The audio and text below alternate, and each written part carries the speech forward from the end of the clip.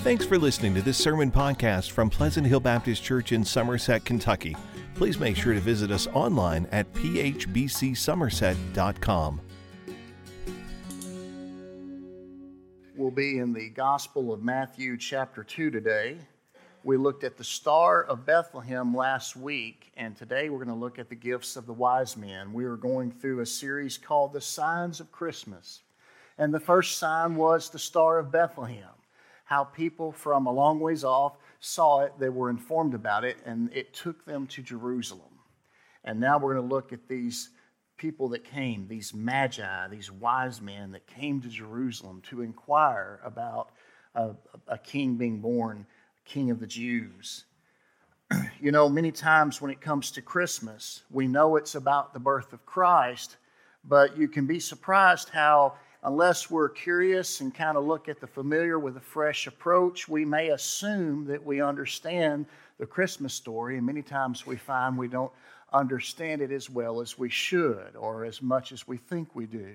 There was a story many years ago that this small southern town had a beautiful nativity scene in their town, well lit and all the decor was there, and everybody come to see it and enjoy it. And some person came from out of town, and he stood there and he took it in, and it was a beautiful scene, and it was well lit, and it was well decorated, and it was well done.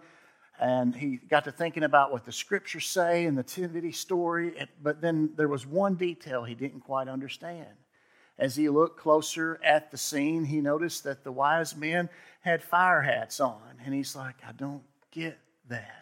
So finally he left, and on the way out of town, he stopped at one of those convenience stores, and he walks in and says, y'all have got a beautiful nativity scene. He goes, yeah, it is, isn't it? He goes, but I don't understand one thing. And he goes, what is it? He goes, the fire hats on the wise men. He says, don't you know what the scripture says? They came from afar.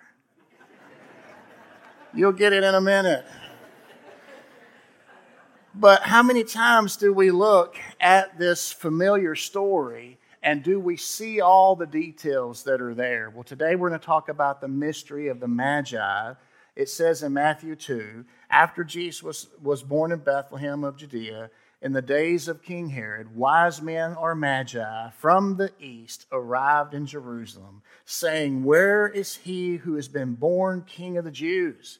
For we saw his star at the rising and have come to worship him. Now, there's another detail I want you to notice is when we think of the nativity scene, we put them all there.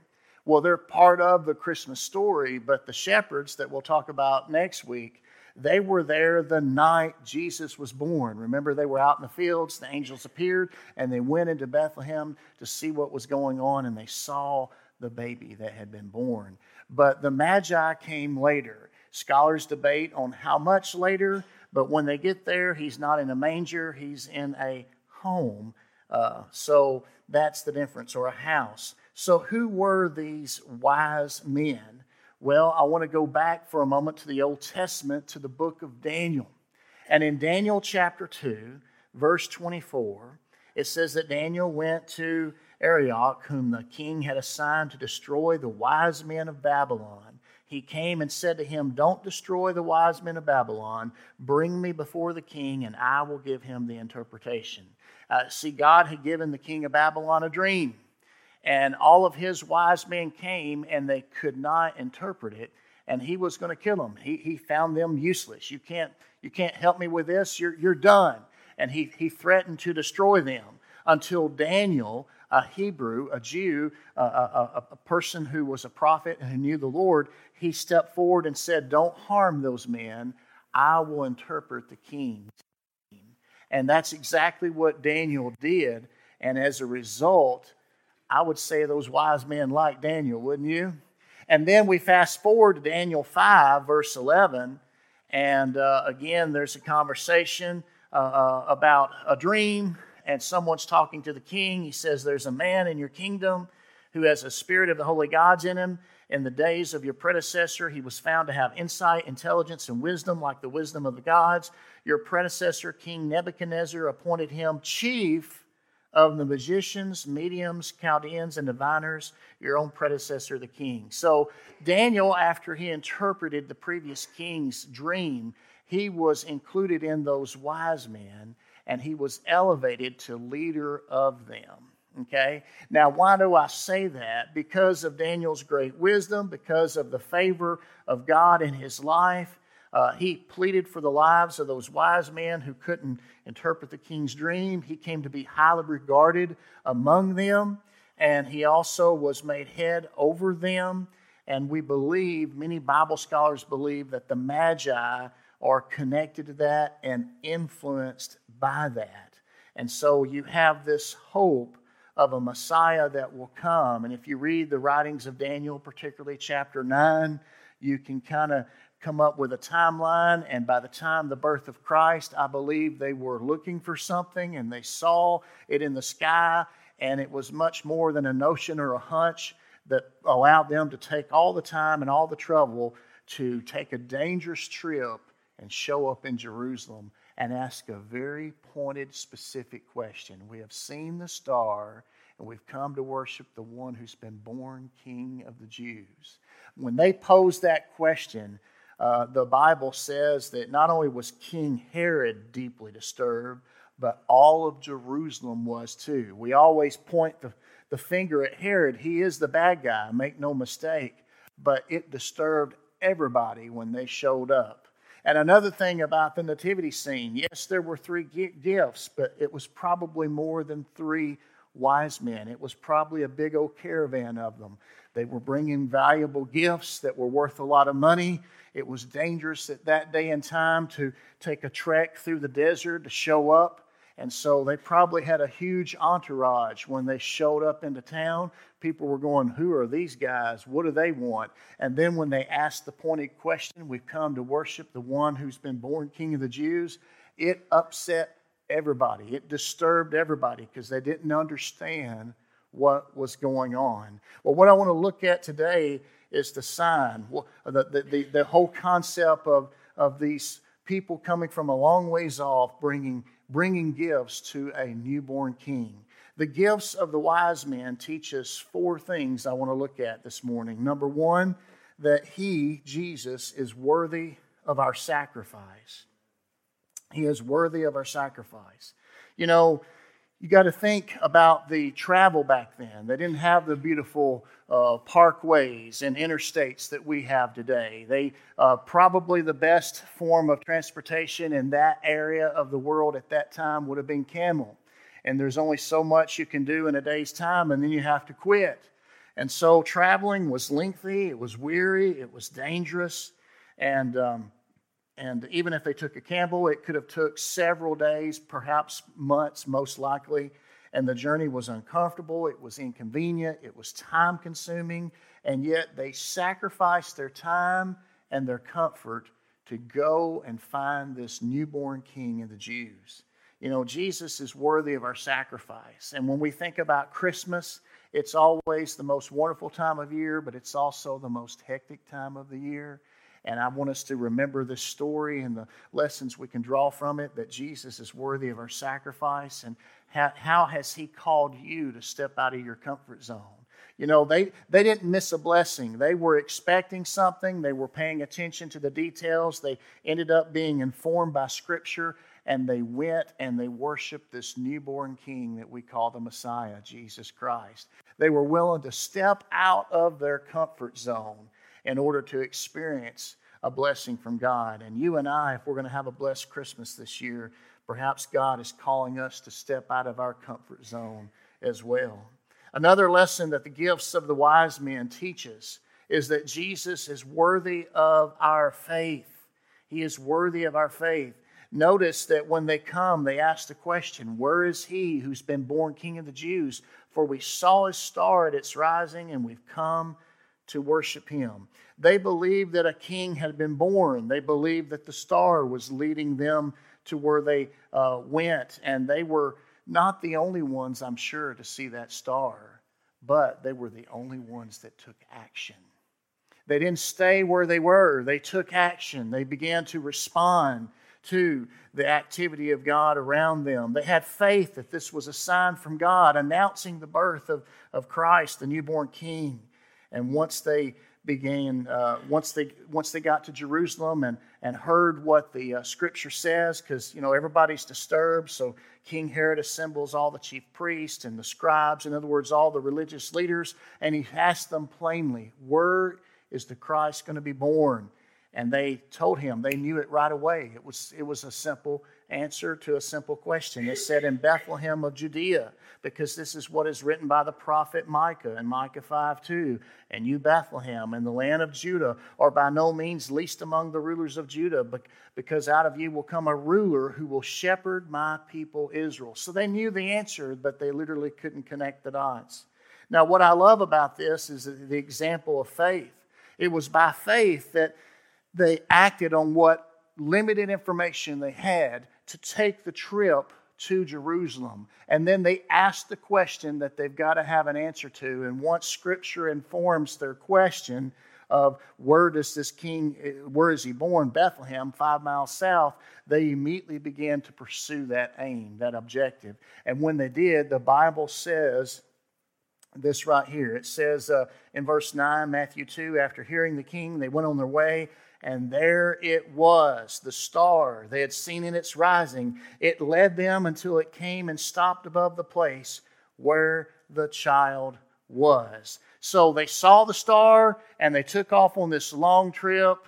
And then there's no mention of the star. Matter of fact, they end up going to Jerusalem, which is the capital of Israel. So, and then when they leave, all of a sudden there's the star again, implying that they started out seeing the star and then they didn't.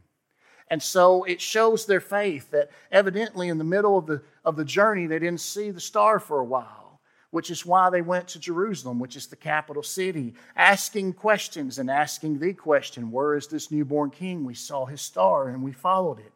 But at the end of the journey, God revealed the star again, and it led them exactly to where he was. What an amazing star, right? You'll have to look that up. It wasn't a comet. It wasn't a nova. Many believe it was a conjunction of how things lined up. And then you go, well, how did it stop? Well, again, I've never been a good science person, and if I try now, I'm going to mess it up, okay? But you can study it, and there are explanations, natural, logical explanations for that. I'll just tell you to check that out yourself. But anyway, moving on, I'm reminded of what the scriptures say in Hebrews 11. It says, without faith, it's impossible to please God, since the one who draws near to him must believe that he exists and that he rewards those who seek him. And you know what? That's exactly what these wise men did. They had faith. They acted on the limited knowledge they had, and they began to pursue this newborn king. And then when they began to ask questions, Scripture informed them with answers, and they immediately took action, and they lived out this journey of faith. He is worthy of our faith. This Christmas, are you and I willing to step out on this journey and trust God? Their life is full of moments where you and I have to trust God. We have to trust Him day by day, one step at a time. And these wise men show us that that's possible. Even when you have limited information, even when you started out with some clarity and you get in the middle of the journey, and what happened to the star? Should we stop? Should we go back home? Did we quit? Did we miss it? No, they acted on what they knew. God gave them more information when they needed it, and He led them right to the newborn King.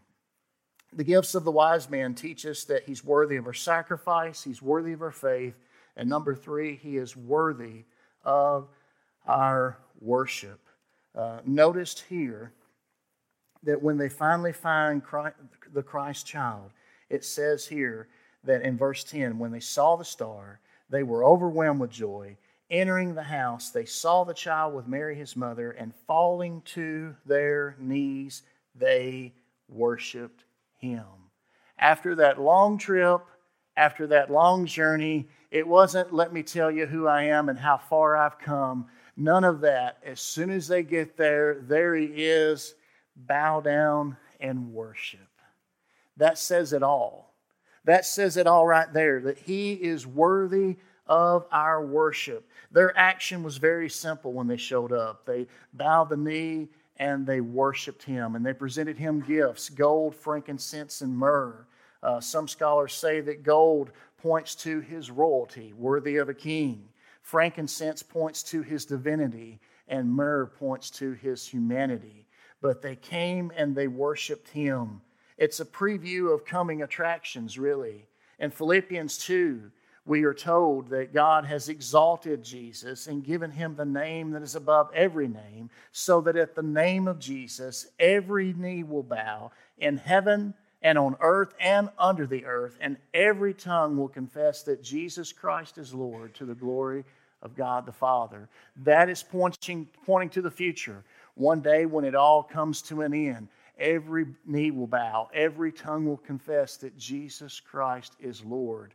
But when Christ came into this world, guess what? It took these wise astrologers, these wise men, these magi that I believe had been influenced by the writings of Daniel, and they knew that there was a Jewish Messiah that would one day come, and they acted on the limited information that they had and the things they seen, and they were not disappointed. They came from the east, and what happens? When they come to the house where the Christ child was, they bow their knees, and they worship him, and they bring gifts. What an amazing story of worship. You and I today, as we approach this time of Christmas, let us not forget that it is a time of worship. Why? Because he came, he lived, he died, he rose again, he ascended to heaven, and praise God, someday he's coming back. Then I'm reminded also in Revelation 7, a prophecy of the future. It says, John in his vision said, "After this I looked, and there was a vast multitude from every nation, tribe, people, and language, which no one could number, standing before the throne and before the Lamb." And we know that Jesus is the Lamb of God. They were clothed in white robes with palm branches in their hands, and they cried out in a loud voice, "Salvation belongs to our God, who is seated on the throne, and to the Lamb." And all the angels stood around the throne, and along with the elders and the four living creatures, they fell face down before the throne, and they worshiped God, saying, "Amen. Blessing and glory and wisdom and thanksgiving and honor and power and strength be to our God forever and ever. Amen." You know, one day we are going to worship, but we don't have to wait. We can get some practice in now. And the wise men, they demonstrated that as well. The gifts of the wise men, they teach us he's worthy of our sacrifice. He's worthy of our faith. He's worthy of our worship. And lastly, Jesus is worthy of our obedience. There in Matthew 2, verse 12, look what happened. Now we know that Herod wanted to know why they were there. He was very disturbed. I mean, here he is. He's the one on the throne. And to hear that a new king has been born, he wanted to snuff out a future threat to his power and to his throne. And so he doesn't disclose his motives. He begins to inquire of the prophets and the religious people, where is the Messiah to be born? They immediately answer, it's in Bethlehem. All he needs to know now is the time. And so he begins to talk to the wise men, and he secretly summons them in verse 7, and he says, "When did this star appear?" He wanted to know. He wanted to know. He wanted to narrow down the time frame. And then after he sent them off going to find the child, it says there in verse 12, "And being warned in a dream not to go back to Herod, they returned to their own country by another route." And after that, we find out in verses 16 and following that when Herod realized he had been outwitted, that these magi, these wise men, did not come back to Jerusalem to tell him what happened. He flew into a rage, and he sent his men to Bethlehem, and they killed all the newborns and toddler male babies that were up to 2 years old, because he wanted to remove any kind of threat to his power and his throne. But there in verse 12, it says, being warned in a dream not to go back to Herod, these magi, these wise men, returned to their own country by another route. Now that is an example here of God leading them. And they could have come up with their own excuses, but they didn't. They simply obeyed what they knew.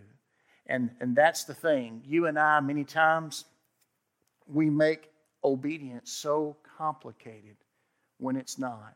You and I must surely know, as the hymn says, there's no other way to be happy in Jesus, but to trust and obey. When we trust God and when we obey Him, we can leave the consequences and the results to Him. And so simple obedience really is simple obedience. We decide to do the thing that God tells us to do, whether we understand it or not, whether we like it or not. We simply do what He wants us to do. And this simple obedience in this story of being warned in a dream not to go back to Herod, and they didn't. They went back to their home country by another route. That simple step of obedience, that gave time for Joseph and Mary and baby Jesus to leave that dangerous environment. And they ended up going to Egypt. And when Herod showed up with his cavalry in Bethlehem, they were long gone. They were safe and sound. And so what an incredible story of how God is working through all of these events and all of these experiences to send His Son into the world so that He ultimately can grow up and He can lay down His life so that all of us can be saved. What an awesome story of hope the Christmas story is. But today, as we look at the signs of Christmas, today as we look at the role of these magi, these wise men, I want you to catch the message that they were paying attention to what was going on in the world. They were informed by ancient writings, I believe, like Daniel, and they had limited information and knowledge, but they applied it to faith, and they decided to take the steps and say, He's worthy of sacrifice. He's worthy of our faith. He's worthy of our worship. He's worthy of our obedience. And we are now going to follow the star. We're going to go wherever it leads, and we're going to find this newborn King of the Jews that's supposed to give hope to the world, and we are going to worship Him. And these Gentile people, which I can make an argument that they could have been Jews. It's fascinating to study the history of this. No one really knows, but I really do believe that Daniel, the prophet in the Old Testament, had a major influence in this area. But they came and they were more informed than the people in Jerusalem that were upset at this entourage asking crazy questions. But they came and they acted on what they believed. And when they came and encountered the Christ, they worshiped Him. And it's my prayer today that this won't be just another old Christmas that you can say, oh yeah, it was good, had a good time with family, had some good gifts. You know what makes Christmas special? It's that He's the reason of the season. It's the birth of Jesus Christ, that God so loved the world that He sent His one and only Son that came into this world, and He came to save humanity. He is our Savior. He is our Lord. And He is our King, and that's why He is worthy of our sacrifice. He is worthy of our faith. He's worthy of our worship and obedience. And so I want to say to you today, where are you in your journey with God? I can remember when I became a Christian, I had all kinds of questions. And you know what? Quite frankly, I still do have some questions. You know, every time I talk to someone that's walked with the Lord for a long time, when the subject comes up, we all have questions we can't wait to ask God when we get to heaven. But the older I get, I've come to the conclusion that once I see Jesus, you know what? It really won't matter, and I won't care at that point. But I will say this, when I came to know Christ, as I was struggling with some things, and God was dealing with me, and I was looking at the big picture and everything. I can remember my friend saying, Corey, it's okay to believe even if you don't have all the answers to your questions. And I really go back to that in my experience, but I also look at this story here. Here are the Magi. Whatever they knew, but it was a limited. Like they didn't show up saying, oh yeah, we know exactly where He is. We've used GPS. We got His address. They didn't know all that stuff. But they knew one thing. They knew there had been a newborn King of the Jews. And because of that core belief, because of their faith, they came to Jerusalem asking questions. And once their questions were answered from Scripture, they didn't debate it. They didn't disagree with it. They simply said yes, and they acted on it. And today I want to ask you, where are you in your journey with God? Maybe you've had questions. Maybe you've had questions for a long time. And maybe God is speaking to you. And He's saying, I want you to realize that I am the Lord, that I love you, that I made you, that I created you. And even though this world is in a mess, I came into this mess and I laid down my life so that you could be saved. And now it's up to you and I to say, wow, what an awesome God we have. Are you willing to step out in faith and trust this awesome God that loves you, that sent His Son to die on the cross for you? Maybe today you need to take that first step and simply trust and obey God and realize what He has done for you and me. Wherever you are in your journey, it's my prayer today that you won't do what the others did. I mean, if you look at this story, there's several players, but the Magi, they take action. They take action, and then they find Him and they worship Him. The religious leaders, they knew the answer to the question. Oh, it's Bethlehem. But the story doesn't tell us anything, but it implies they didn't go. They simply answered the question, gave the Sunday school answer, sat down and stayed home. Today, you can sit there and say, oh yeah, I believe in Jesus. I've always gone to church. I'm okay. But have you ever come to a point in your life where you say, you know, I get it now. He loved me. He died on the cross to save me. And now He's calling me to step out and trust and follow Him. You've got to put faith to it. You've got to live it out. Wherever you are in your journey this morning, it's my prayer that you will respond to God. You see, the good news is that God became man in Jesus. He lived the life that you and I should have lived. He died the death that you and I deserve. He took our place. On the third day, He rose again. He proves that He is the Son of God, and He offers the gift of eternal life. It's a gift. It's not for sale. You can't buy it. You can't earn it, and none of us deserve it. But it's a gift that He's willing to give you if you're willing to receive it this morning. All you have to do is trust and follow Jesus. Today, you can do that as we stand, as the musicians come. This is our time of invitation. This is the time that God wants you to respond to Him. And it's my prayer this morning that if you've never took that first step to trust and follow Jesus, it's my prayer it'll start right now. The Bible says, whosoever shall call upon in the name of the Lord shall be saved. That means you need to call on His name and you need to ask Him to come into your life. You might say, that's great, Brother Corey, but how do I do that? Let me give you an example. There's a story in the Bible about two men who went to church, a Pharisee and a publican. And one guy, he looks around, he goes, God, I give you a tenth of all I have, and I do this and I don't do that, and I'm glad I'm not like that man over there. And he really wasn't praying to God. He was talking about how good he was. The publican, he came into church that morning, and he was humble, he was broken, he refused to even look up to heaven. He beat his chest and he said, Lord, have mercy on me, the sinner. You know what? Jesus says that guy went home justified. Or to put it in our terms, that guy went home saved. He knew who God was, and it wasn't him. And he knew he was a sinner, and he knew he needed to be saved. And this morning, I want to model a prayer for you. If you've never asked God to come into your life, it starts right here, right now. All you have to do is say, God, I know that you are God. I know that I am a sinner.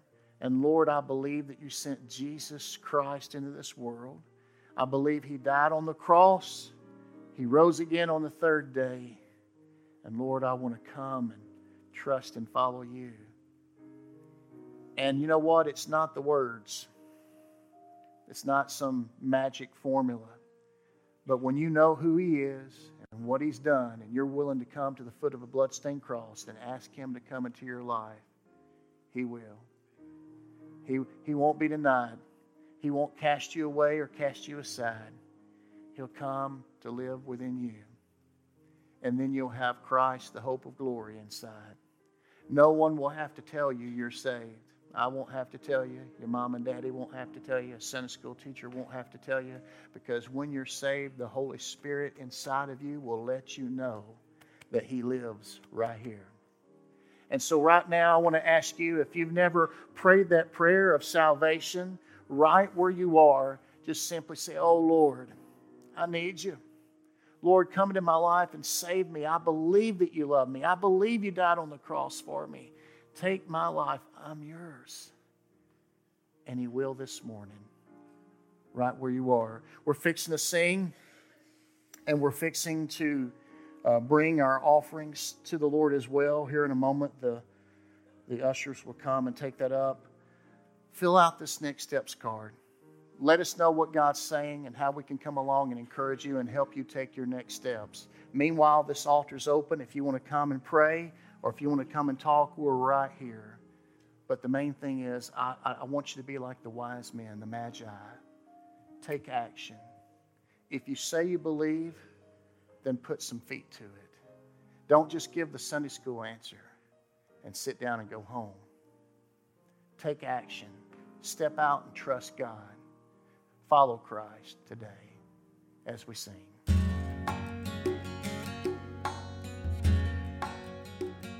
Thanks for listening to this sermon podcast from Pleasant Hill Baptist Church.